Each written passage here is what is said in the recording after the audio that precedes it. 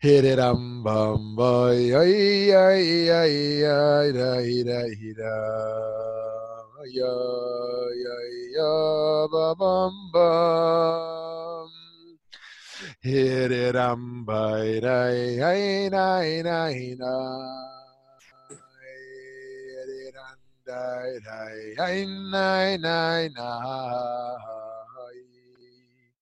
hit it ay ay ay ay ay na hit it ay ay ay ay ay ay ay Hiri yam beri ram by yam beri nai nai nai nai nai nai nai nai nam hiri ram beri nai nai yam beri nai nai nai ay ay na na nai nai nai nai nai nai ay da da da da da da ya na na na na nai nai nai nai nai na na na na nai nai nai edi dum ba da da da da da da ay da da da da da da da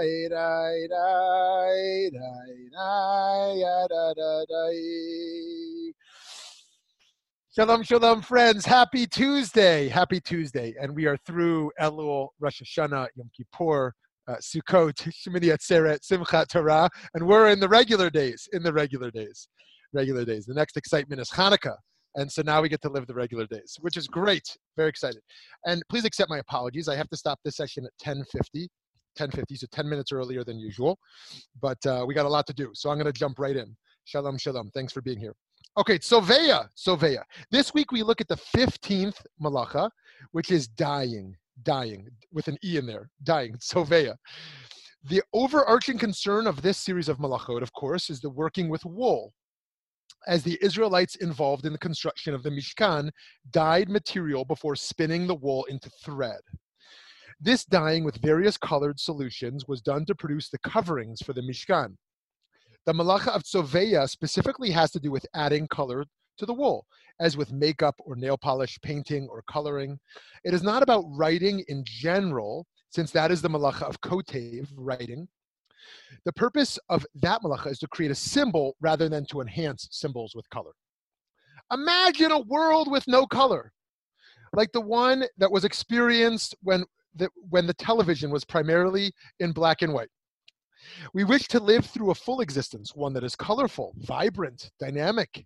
The ability to interact with the full range of color is certainly an aspect of our encounter with the physical world. But spiritual technicolor is a reality as well. Consider this explanation of prayer from Rabbi Soloveitchik. He writes over here in Worship of the Heart, prayer, which is like a mirror reflecting the image of the person who worships God with heart and soul, is shot through with perplexity, for worship itself is rooted in the human dialectical consciousness. Hence, prayer is not marked by monotonous uniformity. It is multicolored. Prayer as multicolored. It contains contradictory themes, expresses a variety of moods, conflicting experiences, and desires oscillating in opposing directions. Religious experience is a multi-directional movement, metaphysically infused. Prayer, too, does not proceed slowly along one straight path, but leaps and cascades from wondrous heights to terrifying depths and back. And so Rabbi Soloveitchik here, the Rav, talks about prayer as something that is colorful, multidimensional, one that is full of various emotions, conflicting ideas. If prayer was one thing, just begging, or just gratitude, or just one emotional experience of longing, then it would be monotone, it would be boring, it would be unsustainable. But what makes it sustainable is its many colors. Consider the reflection and radiance of light, indeed the colorful visions within prayer experiences, as written about by the Azriel of Gerona. The Azriel of Gerona was a late 12th century, early 13th century Spanish thinker, and this book here is the Shar HaKavanah. Here's what he writes.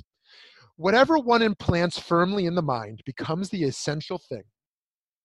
So if you pray and offer a blessing, Or if you wish your intentions to be true, imagine you are light. All around you in every corner and on every side is light. Turn to your right and you will find a shining light. To your left, splendor, a radiant light. Between them, up above, the light of the presence. Surrounding that, the light of life.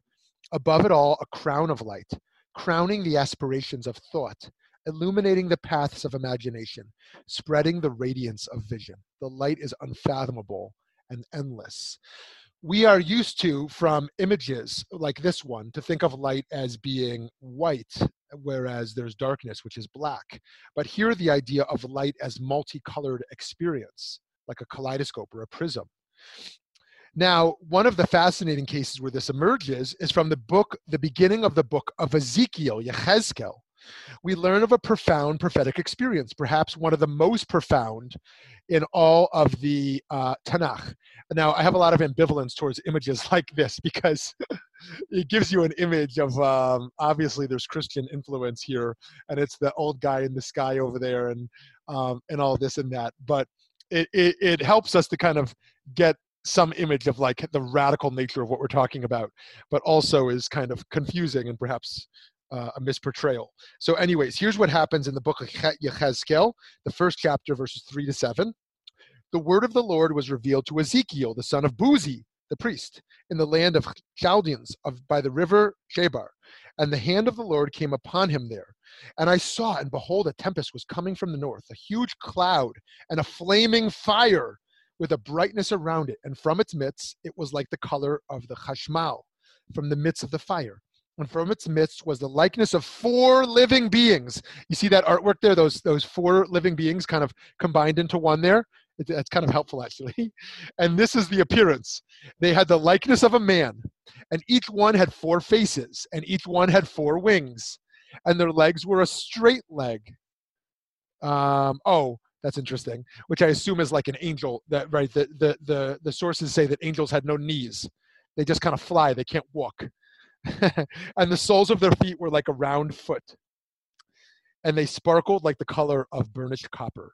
So that's actually an interesting piece of art there. Anyways, that is from the book of Ezekiel. Wow. So a whole field of Kabbalah, Jewish mysticism, called Merkava mysticism, is developed based entirely on this opening passage in the book of Ezekiel. By the way, if you ever had Ezekiel bread, it's a nice brown, whole wheat, healthy bread with lots of seeds you can enjoy if you haven't had it before, Ezekiel bread. The prophet's colorful vision is referred to as Maaseh Merkava, the works of the chariot. The Kabbalistic literature based on it overlaps with the Heichalot, the palaces literature describing the throne of God. I took a whole class, a whole semester in grad school at Yeshiva University on Heichalot literature. It is a whole field of Kabbalah, way before the Lurianic Kabbalah, way before the Zohar, the earliest Jewish mysticism based upon Ezekiel, where they flesh out what does the chariot of God look like, what does the throne of God look like, and it's based on these verses. Over here, a very colorful image, the color of the chashmal from the midst of the fire. Now consider this idea found in the Midrash that humans are made from colors, and we're going to see the implications here for refugees. It says over here in the Yalkut Shimoni, God gathered the dust of the first human from the 4 corners of the world: red, black, white, and green. Red is the blood, black is the innards, and green for the body. Why from the 4 corners of the earth, the Midrash asks? So that if one comes from the east to the west and arrives at the end of his life as he nears departing from the world, it will not be said to him, "This land is not the dust of your body. It's of mine. Go back to where you were created." Rather, every place that a person walks, from there she was created, and from there she will return. Wow. So why does the Midrash say many centuries ago that people were created of all these different colors?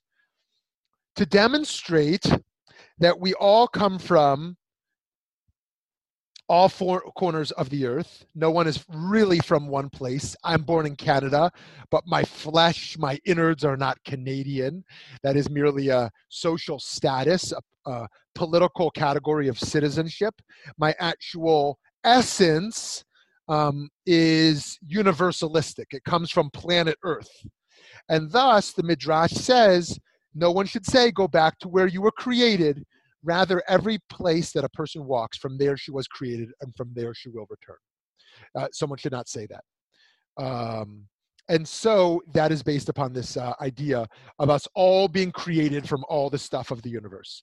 This idea reminds us of the diversity of humanity and leads us to contemplate the significance of rights for those people who come from a diversity of backgrounds, especially those who leave their homelands because of oppression in order to find refuge elsewhere. Of course, this is the history, the story of the Jewish people. All people belong on the earth because we are all made up from the same colors of earth. Following this ethical approach, we consider our responsibilities to the other, and we might contemplate the many colored faces that represent the individuals to whom we hold those responsibilities.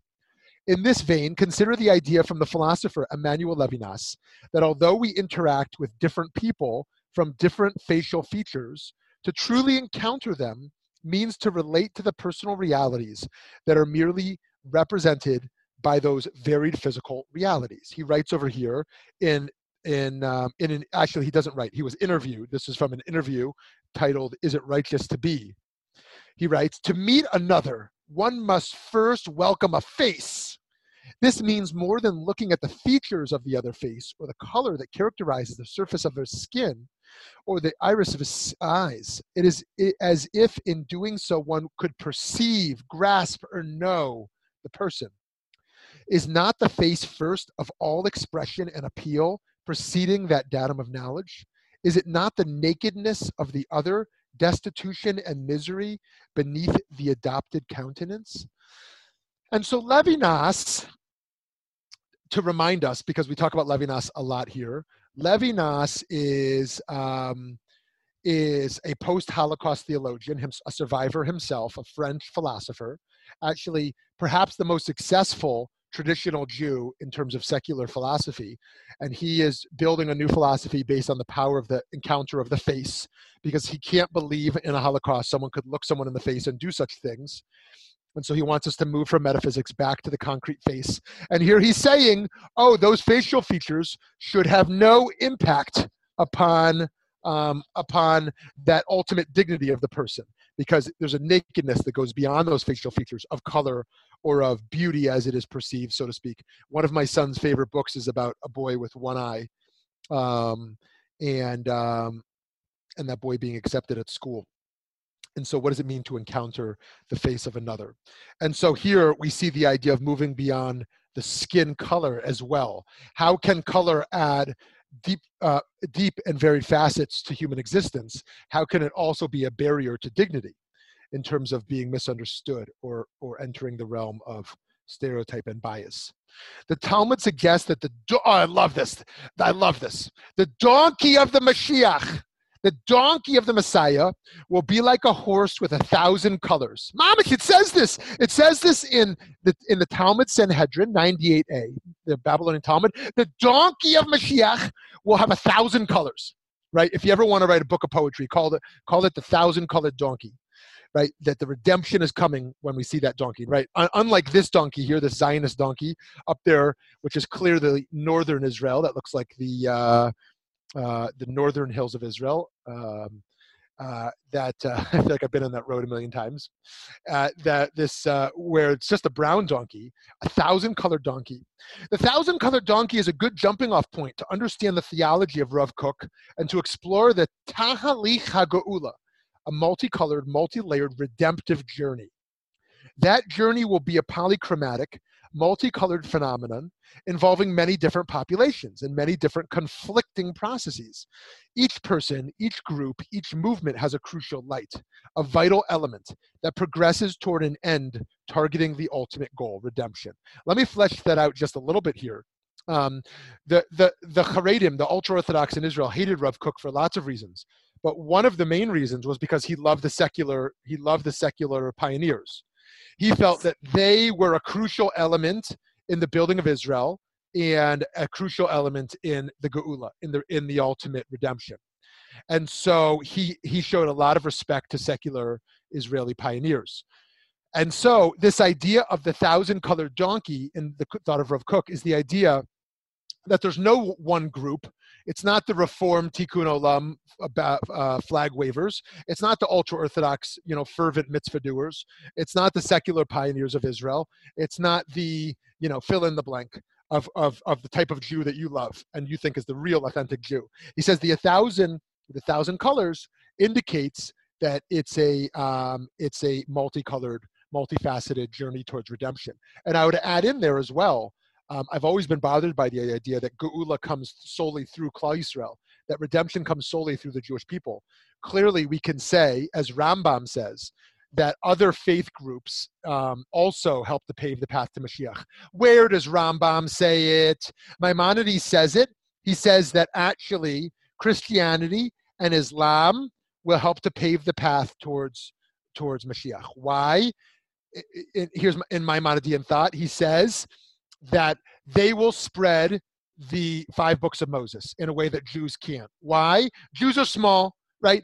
There's over 1 billion Chinese in the world. There's over 1 billion Indians in the world. How many Jews? Like 13 million, 15 million, depends how you count it, right? Tiny, tiny, tiny. We will never be able to spread the word of God. This is part of why he's a Zionist. He thinks that a nation state is needed for us to put our message out into the world in a way we can't do in the diaspora. That's part of why he thinks the nation state is necessary. And so he says, but Christianity is massive, over 1 billion Christians. Islam is massive. How many Muslims are there in the world? Somebody put this in the chat over there. I believe it's over 1 billion also. I just don't want to say that without knowing. I know there's over 1 billion Christians, but maybe someone can type over there the number of Muslims. Anyways, so they will spread. It's true in the supersessionist theology, which means that the Old Testament gets replaced. In the Old Testament, we should correct people, is an offensive phrase. It's offensive in interfaith dialogue. Okay, if you want to be a Christian and talk with Christians, you can call it whatever you want. But if you're in interfaith dialogue, it is offensive to call someone else's book old and outdone. 1.8 billion Muslims. Thank you. Maybe someone can post how many Christians. I assume it's over 2 billion, but let's see. Hindus, there's over 1 billion. So it's basically the world is Hindu, Christian, and Muslim, right? 1.9 billion is Muslims. Okay, what am I talking about? So I got interrupted there. What are we talking about? Oh yeah, paving the. Oh yeah, so it's offensive to call it Old Testament because it implies in interfaith dialogue that ours is the old, outdated one, and they have the new one. Right? Christianity says the New Testament, outweighs the Old Testament. Islam says yes, that's all prophecy, that's all true, but it comes to be outweighed by the Quran. And so, nonetheless, they will spread the word of Torah to the world. Maimonides writes, in a way that you're not going to walk into a hotel and open up a drawer and find the Torah. Well, maybe in Israel you might. I don't think you will, but maybe you will in some hotel rooms. But if you walk into a hotel in America, at least, and I'm sure many other countries in the world, you will find a Christian Bible in the hotel drawer. So they will, which includes the 5 books of Moses. The Torah is going to be in the drawer. So they will be successful at spreading it. Okay, 1.2 Hindus, 2.4 Christians, 1.8 Muslims, 1.1 billion atheists. Okay, very interesting. What is that up to? That's like 2, 4, 5, 6. So right there, you've got over 6 billion out of the 9 billion Christians, Muslims, Hindus, and atheists, and then tiny little Jews, 13 million. People don't understand why we're obsessed with our survival, and why we are so adamant to fight anti-Semitism. Okay, so. Anyways, so Rav Kook and redemption, it's multicolored. And here I was just making the case why it's not only the multicolored pluralism of Judaism, but also of interfaith. This is also the reason why we should be inclusive in the Jewish community. We should not only be inclusive because it's an ethical idea. Okay, people who have special needs should be included. Right? People who are excluded because they're intermarried should be included.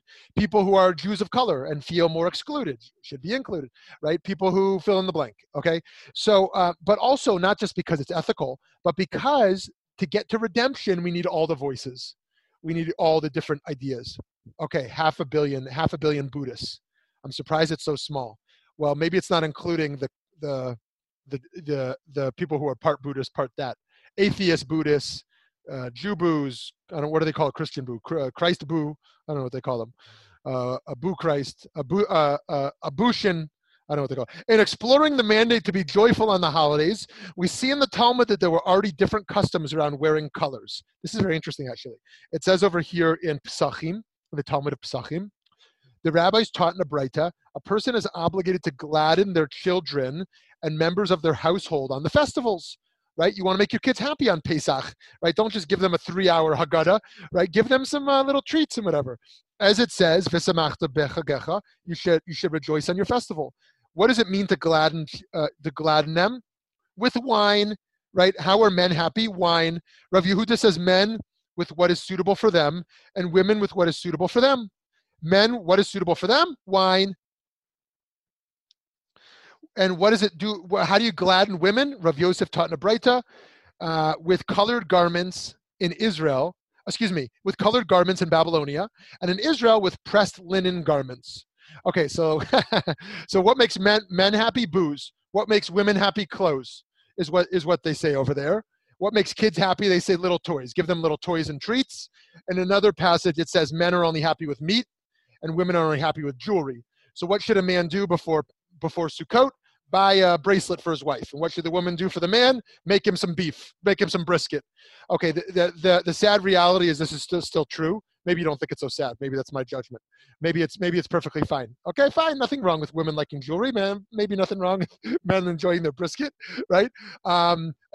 So anyways, this is... but anyways, it's funny because a lot of stereotypes are true. A lot of those things you can't say because they're stereotypes. And the problem with the stereotype is that you enforce it upon someone else, impose it upon someone else unfairly. Oftentimes, some of those things are true.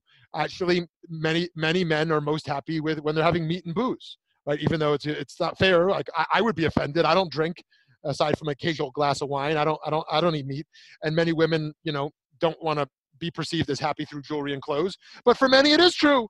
Okay. In any case, what's interesting here is the Israel diaspora divide.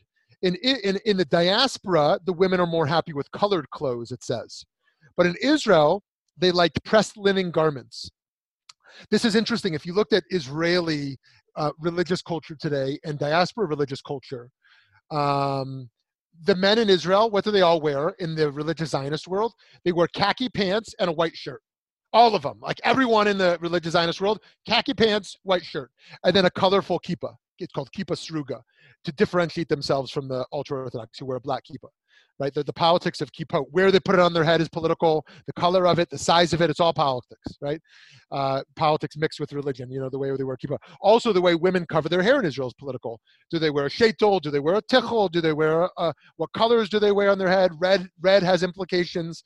In any case, so in Israel, the women wanted pressed linen garments, and in the diaspora, colored garments. It's very interesting. For Jews living in the Babylonian diaspora, the women were more colorful, implied here. Whereas in Israel, they preferred pressed garments. Likewise, each of us experiences joy differently. And for some, in this case, the women of the diaspora, it was through colorful clothing. For some, clothes can be pure vanity, but for others, they can represent a lofty spiritual ideal of one's religious service. The Rambam writes about the halachic problem of indelibly dyeing one's skin. Now we're going to talk about dyeing one's skin. This is based on the verse, incising a mark. And he writes over this in the laws of idolatry. Laws of idolatry. I don't know why this person, I assume this is Photoshop, but this person got a tattoo that you should not get tattoos, right? So I guess they just are mocking the Torah, or they think it's funny. I don't know what they're doing. But unless this is Photoshop, this person got a tattoo. Maybe it's a temporary tattoo. I don't know. It's not Photoshop. Thank you. Okay, anyways, here's what Maimonides writes over here. The prohibition of tattooing that is biblically derived, right? Tattooing is a bigger problem because it's from the Torah, not just from the rabbis, is making an incision in one's flesh and filling the incision with eye paint, ink, or any dye that leaves an imprint, right? This is about dyeing one's skin. This was the practice of idolaters, right? The reason this is a problem in its original form is because it's a form of idolatry, right? Jews wouldn't mess with the skin. God gave us skin; we should take care of it. And the idolaters would dye their skin, who permanently marked their bodies for the sake of their idol worship. They served their gods by dyeing their skin. Basically, they understood this to be that they are likened to servants sold to the idol and designated to serve it, right? You're serving the idol by putting the image of that idol into their skin. When one makes an imprint with one of the substances listed above, the punishment of lashes is carried out, whether it's a man or woman, right? Back in the day when they would lash people, tattooing would be something you would be lashed for. If one wrote but did not die, or died but did not write by incising in the flesh, this person is not liable as it's written or incise any marks. That is to say, the prohibition of tattooing in the Torah lens is both the combination of there being writing and dying, right? The idea of writing names of gods into the skin. So if something was just an image without words, this would be a different category. Okay, a lot more to say there, but let's keep going. While there's a general prohibition for a man to dye his hair to look younger and more attractive, this is based on lo yilbash, that a man shouldn't look like a woman. Of course, this gets more complicated when we talk about cross-gender or transgender folks or cross-dressing or and of course, there are some exceptions to that around job security and the like. When there's age discrimination and someone with gray hair decides they're going to dye their hair black, whatever the case is. There's also an idea inherent in the prohibition against idolatry relating to dyeing the face of a human. This is very interesting. I found this in the Tosefta of Bava Metzia. Here's what it says. Excuse me, in the Tosfot of Avodah Zarah. Next slide, please. And so is the halakha that a face of a man is forbidden to seal with and forbidden to make. However, those faces of people that are dyed on the sheets with dyes and embroideries are permissible since they do not have a full face, but rather half a face. Right? This idea of the prohibition of statues in Jewish law, and the dye that's involved in making an image that pops out, as opposed to a one-dimensional or two-dimensional image, making a three-dimensional image. Where it gets more serious. So what the Tosafot seem to be doing here in their enigmatic style is distinguishing between painting a two-dimensional figure and fashioning a three-dimensional figure. This distinction in turn appears to perceive some measure of false god worship in an attempt to reproduce fully formed human reality in a full-bodied image, whereas simply depicting an aspect of human nature by using colors is fine.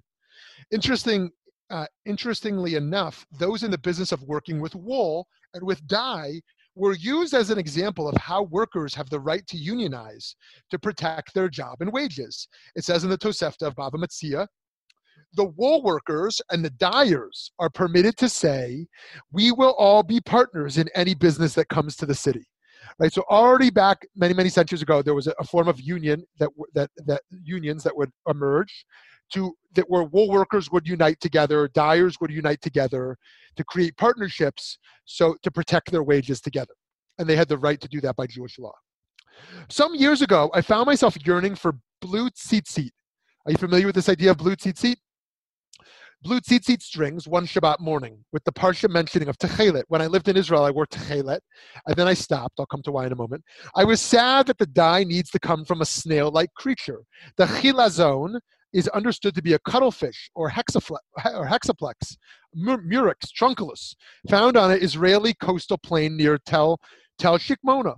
If the dye was traditionally valid, produced without living creatures, I would have been open to wearing it since the ideal is for that blue color to inspire lofty thoughts. So it's interesting. They found the techelet on the sea, the Mediterranean Sea, about 100 years ago, that creates from that snail-like creature.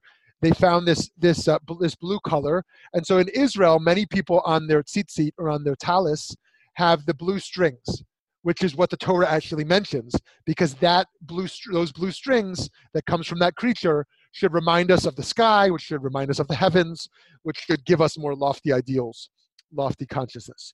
So too, color engenders art, joy, and expression. But color can also be understood as something detrimental. Consider the phrase that we can't allow our past experiences or our biases to color our judgment. Color our judgment. Here, color is meant as one's past skewing one's image or the present or the future. Why is Why is it that sad or lonely music is called the blues? Consider the idea of a litmus test where one is tested in a color metaphor to see if they're worthy.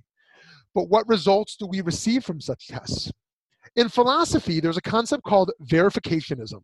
The argument here is that for a claim to be cognitively meaningful, it needs to be confirmed empirically. For example, an expression of a feeling cannot be categorized as true or false because we would need verified evidence. But unverified statements are to be viewed as problematic. Are feelings truly meaningless? Is theology all meaningless? Is much of the field of ethics meaningless? After all, how can I verify the normative claim that murder is definitively wrong from an empirical perspective? Further, the principle of verification itself cannot survive the scrutiny of being verified. Life is more colorful than the black and white assessment of true or false. What is meaningful goes beyond what can be verified. Consider faith, love, and other deep internal life experiences. And here we're going to move towards conclusion. Rather, we can see life through a prism, a kaleidoscope, with many vibrant, radiant colors, and appreciate the subjective realities that give so much meaning to our lives. And Shabbat, in particular, affords us an opportunity to observe those aspects of life without needing to add color to the world, as we would do if we violated this malacha. There are many colors to spiritual light. Rabbi Yitzchak Hutner taught that there are fundamentally two different kinds of light. One is based on Baruch Hatov Hamitiv, seeing the light in the good of everything. The other is based on Baruch Dayan Ha'emet, seeing the light in the darkness. One light, again, is on seeing the light of good in everything. One is upon seeing the light in the darkness.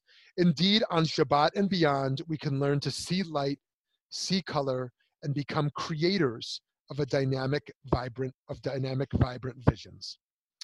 Thank you. We have 18 minutes together for some thoughts and questions. What are the practical implications of not dyeing on Shabbat? I mean, it's not like not too many people are going to take wool, dye it, and spin it. So is there anything practically that we would do during the week that we can't do on Shabbat? Great. So, right. So again, this is a pluralistic session, so I don't like to get too much into the do's and don'ts for that intentional reason, because some of us will understand this series philosophically, and some of us might actually be working to incorporate these malachot into our Shabbat life. And again, the purpose of all this is not that it's about Shabbat, but these are the ways we repair the world. By focusing 1 out of the 7 days on these ideas, the other 6 we can, in a fundamentally opposing way or opposite way, repair the world. And so we add more color to the world 6 days of the week by reflecting on color in a different way the other day of the week.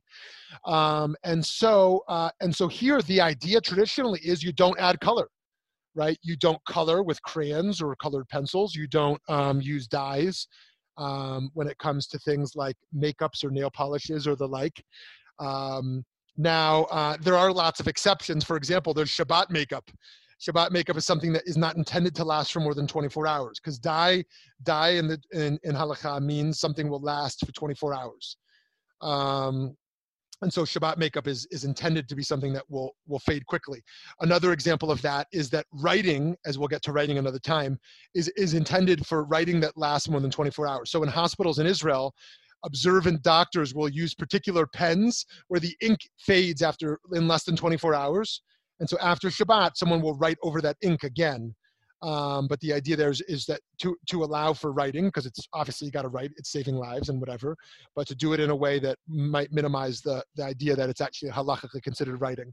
So here, now there is exceptions when it comes to edible things. And so things like food coloring or there's debates around this, putting coffee into water and food coloring and things like that. But this opportunity to reflect on coloring, we allow our foster kids and our young biological kids to color on Shabbat, but our older kids don't color. And that's actually one of the few things that's different for them, because most things they can do. They can bike and they can play games and do whatever they want to do. But they understand when Shabbat ends, this is exciting because you can go color again. And so that's one of the differences here. Someone else? I know we covered a lot of grounds here. Would love to hear more thoughts.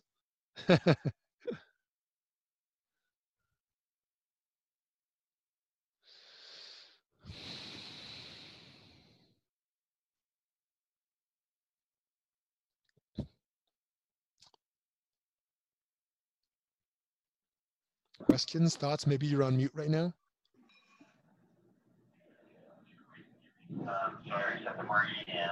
Yes, hi, Rabbi. Okay. So I just want to kind of repeat to clarify. So is the idea that by holding back from coloring on Shabbat, we're looking for ways in which we add color without actually putting in color? Or is it just to sensitize us to the colors of during the week? Yeah, awesome. Great. Thank you so much. Yeah, so part of it is the sensitizing. Just like one who meditates and stops their vision, Right. then meditates on colors or on images, they're resensitized towards an experience. But the other is to actually pause from objectively adding color, such that we can return to adding color into the world, and we can focus on the subjective experience of color, right? As we saw in Rabbi Soloveitchik over there, the notion of prayer as colorful, or as we saw in the Talmud, the notion of messianism as colorful, right? To cultivate an inner subjective experience of multicolored subjective experience, such that the objective world can replace that. We look at the world superficially, and all we see is, oh, the color of my clothes, the color on the TV, the color of the flowers. We look out there, and we don't actually cultivate internal subjective experience of color, theologically and spiritually. And so we work on doing that internally so that we can return to the objective colors differently. So we're really, in a beautiful way, enriching the Shabbat rather than depriving the Shabbat. Yeah, exactly. Yeah. Yeah, thank you. Thank you. You know, and here I actually want to say something charitable to the ultra-Orthodox who wear black and white. I understand that's not for everyone. It's not for me. But I think that, and maybe some folks here will, have oppositions to it, whatever the case is. But I think there's really, two ideas here about Haredi Jews wearing black and white that I think are very beautiful.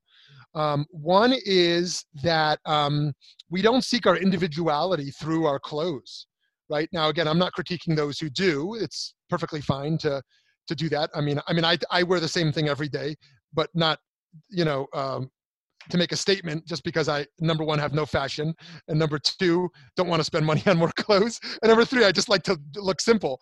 But other people like to think about clothes, and that's fine.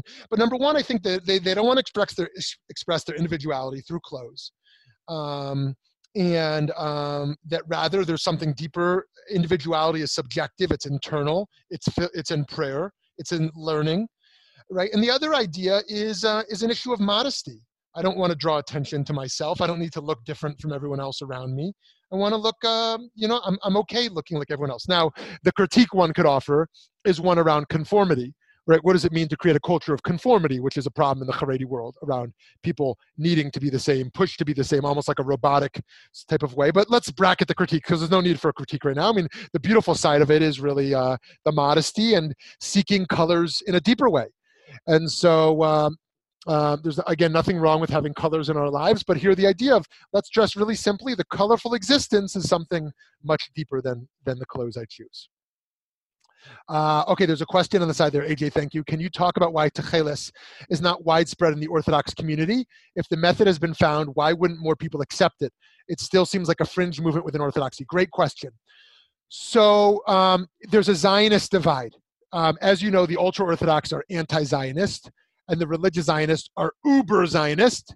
And of course, that's an oversimplification. Because if you're Haredi and you live in Israel, in what way are you not Zionist, right? I mean, you decided to move to the land and live there and be a part of it. Now, it's true there's ways you're not. You say, number one, I reject the secular state. Number two, I won't serve in the army. Number three, I want to receive money for our schools, but we don't want to pay taxes. Okay, so there's ways you're not Zionist. But in the sense that the idea of living there and participating in society itself is a Zionist enterprise. In any case, what is fundamental to the ultra-Orthodox world is a rejection of the new, The old is more authentic. The new, in fact, the Chasam Sofer himself says, Chadash Asur Min HaTorah. The new is forbidden in the Torah. Right? It becomes a joke because it becomes a joke in a lot of circles. But the idea that the new is forbidden, and so anything that's new, and so actually there were early Orthodox synagogues that wouldn't use electricity because electricity was new, and so they used only. They said, look, all the synagogues of old only used lanterns. So there was a movement early on to reject electricity in synagogues, and so they said, look, it's true that Techeles was always what talises were made from, but we lost the Masorah, we lost the tradition. And so we can't just recover it. And so the religious Zionists say, we want to renew the new. We want to renew the new and renew the old and make it new and then make it holy. And so we found the land. Let's go back to the land and make it bring our monarchy back. Bring our sovereignty back. We found the Techeles. Let's bring it back. And so the religious Zionists are modern in that they want the new to be enhanced. They want to build a new army in the likes of the old. And there's really a ton to say about this. I mean, people think Orthodox is one thing, but religious Zionist Orthodox and Haredi Orthodox are really very, very different phenomena. Just like American Orthodoxy is very different than Israeli. In fact, Orthodoxy is a made-up word. It's really orthodoxies. There's really no conformities. Even Hasidic Judaism, there's such different worlds among different sects of Hasidic Jews. So in any case, it very much is still a fringe movement. It'd be hard to call them progressives because they're very conservative politically, and religiously they're very conservative too. But they're progressive in the sense that they look to the future, not the past. They believe in the Messianic era is closer and more important than the past worlds, and so they're trying to get everything they can together to move us towards Mashiach, right? Techeles and renewing the land and doing lots of mitzvot we couldn't do in the past. Okay, someone else. Since you mentioned color, I'm going to take a second just to show you from my balcony. Fabulous autumn color. Sorry? I'm going to show you the autumn colors from my balcony. Thank you. Just for a sec. I just want to share this. Wow, very nice. Beautiful view. Wow. Very nice. Toronto? Is this Toronto? That's Toronto. Yeah. I overlook the Mount Pleasant Cemetery. Oh, very nice. Which is absolutely phenomenal. And since we mentioned color, yeah, this is the joy of autumn up here. Yeah. Oh, Toronto is beautiful in the autumn.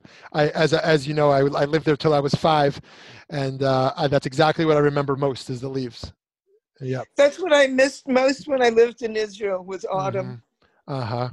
Yeah. We also don't have we have a very unique kind of autumn down here in the desert. Okay, someone else, please. Thank you.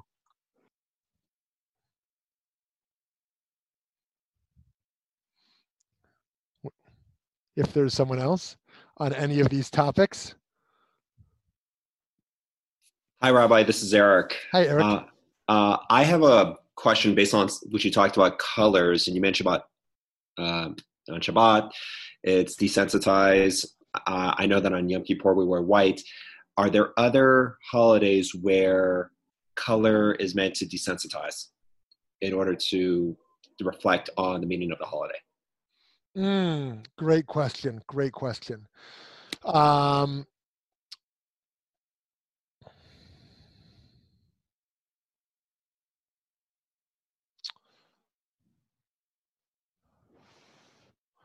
Well, there is a custom today, and I'd have to look back to see how old it is.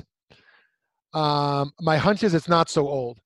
Around Rosh Chodesh for women, the new month for women, and I have this recollection. I hate to share things when I don't know for sure. Maybe someone here will know. Around women wearing many colors on Rosh Chodesh. I have to look back at that. Of course, there's lots and lots of white, as you mentioned, Eric. Yom Kippur being the most classic example. And we talked about the Kittel 2 sessions ago. The Kittel, those who were the Kittel on Yom Kippur, those who were the Kittel at Passover Seder, those who were the Kittel on Rosh Hashanah potentially. Are there other colors? Anyone else have any insight on that? I'm drawing a blank on that. It's on holidays that you wear particular colors. Such an interesting question. Oh yeah, on Tu B'Av. On Tu B'Av, what color were the dresses of the women? I think they were all white, right? White dresses. They were dancing women wearing white dresses. Anyone recall? Andrea, you're on mute if you're talking. Yeah. Yeah, they were white, and also the tradition was that we tried to replicate this ceremony a few years ago at a retreat, that the women would bring in exchange clothing, with other women, their Fester goddess. But it was, I think traditionally, it's probably in Ta'anit to wear white. Yes, and Tu B'Av. So if you're not familiar, Tu B'Av is the Jewish Valentine's Day. I mean, it's obviously silly. It's about as silly as calling Purim Jewish Halloween. I mean, it's like, or Hanukkah Jewish Christmas, and it's like ridiculous, But I guess the closest thing we can call Tu B'Av is the Jewish day of romance. It was a time where people should try to meet each other, try to get people married. So, okay, we have time for one more question or thought here. So, Eric, sorry, Eric, I'll have to research that more. It's a good question. Yes, please, Eileen. I'm going to say that if our world was supposed to be black and white, I think then we would see our world in black and white, and we don't. I think that color is an important component of our happiness and of joy. Not only for the colored leaves, I've got beautiful bougainvillea out my window.